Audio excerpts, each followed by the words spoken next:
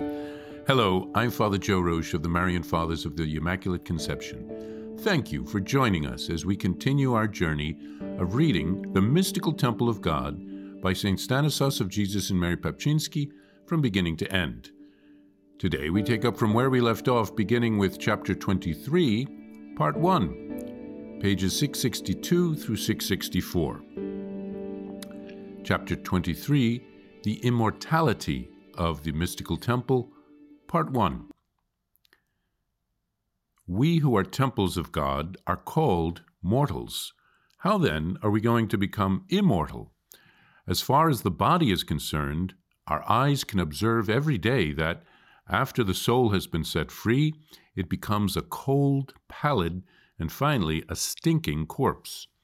Finally, it teems with barely tolerable rot.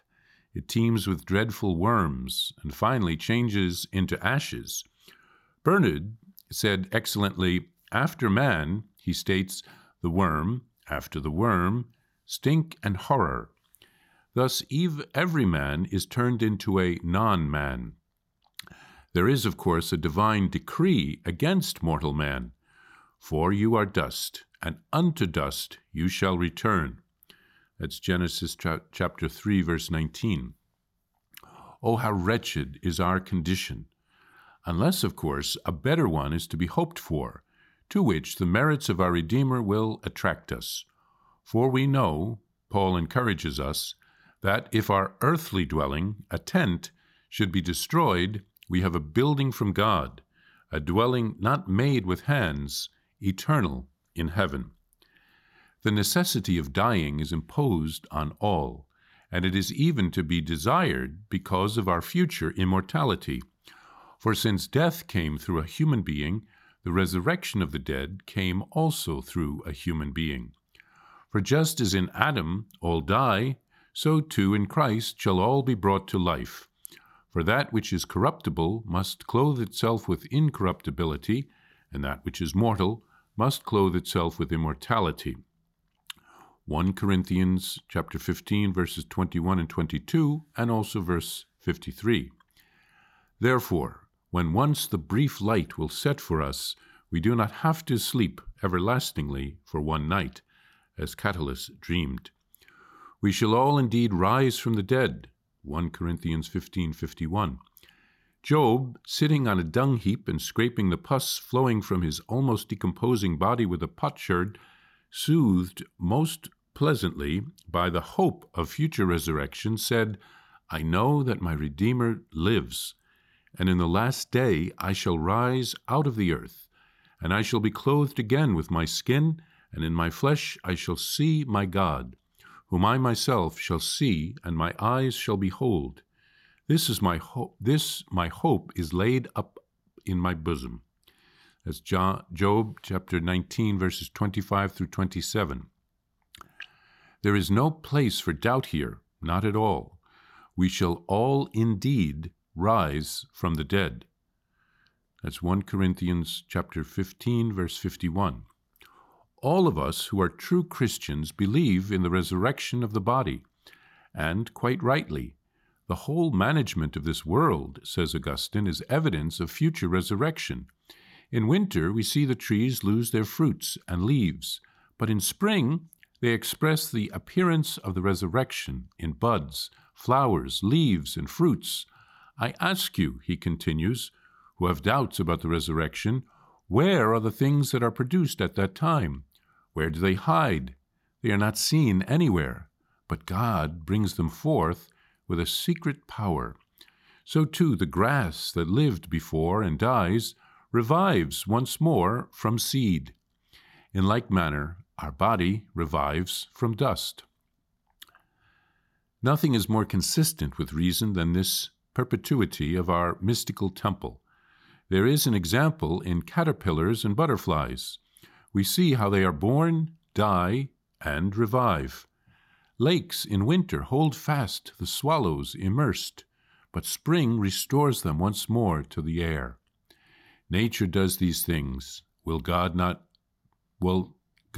do more noble things with my body, with his temple? Whatever tomb our mortal limbs were allotted, They will emerge immortal from it by the divine power, when the trumpet, spreading a wondrous blast from the tombs of the earth, will drive all before the throne. Then those whom the earth received in her bosom, the words are those of St. Peter Damian, those whom the waters swallowed and those whom destructive fire consumed, all give back, just as a deposit entrusted to them, and restore life without any diminution of it. Let Tertullian, that most ancient writer, end this section for me. The body rises from the dead, he says, and indeed, intact. It is everywhere in deposit with God through Jesus Christ, that most faithful depository of God. And you should know that what you think of as the destruction of the body is its withdrawal. It is not only the soul that is set apart, also the body has, for the time being, its own places of withdrawal. In waters, in flames, in birds, in beasts. When it seems to be dissolved into these, it is transferred, as it were, into receptacles, so that it may once more be reproduced from them. Death and hell gave up their dead who were in them, said the prophet of the Apocalypse, and the sea gave up the dead who were in it. That's from the book of Revelations, chapter 20, verse 13. In this chapter, St. Stanislas of Jesus and Mary contemplates the immortality of both the soul and the body.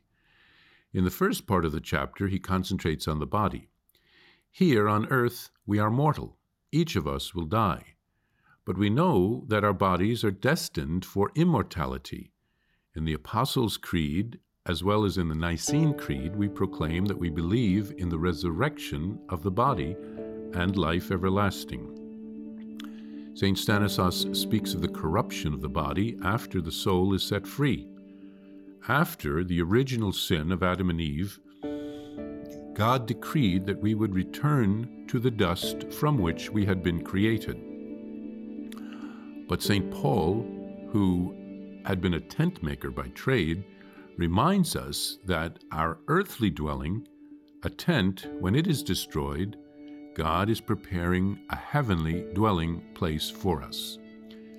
Death was not part of God's original plan for creation. It is a consequence of original sin, along with suffering and sickness, etc. But on the cross, Jesus conquered death. It is now our doorway to eternal life. Before the Paschal mystery of Christ, the dead all had to wait in a kind of a limbo state for the gift of salvation.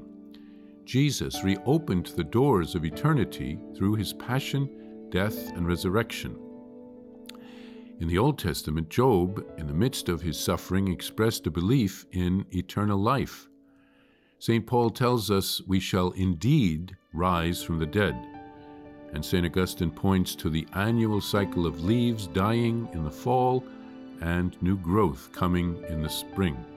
So even nature gives us a hint and a glimpse of eternal life.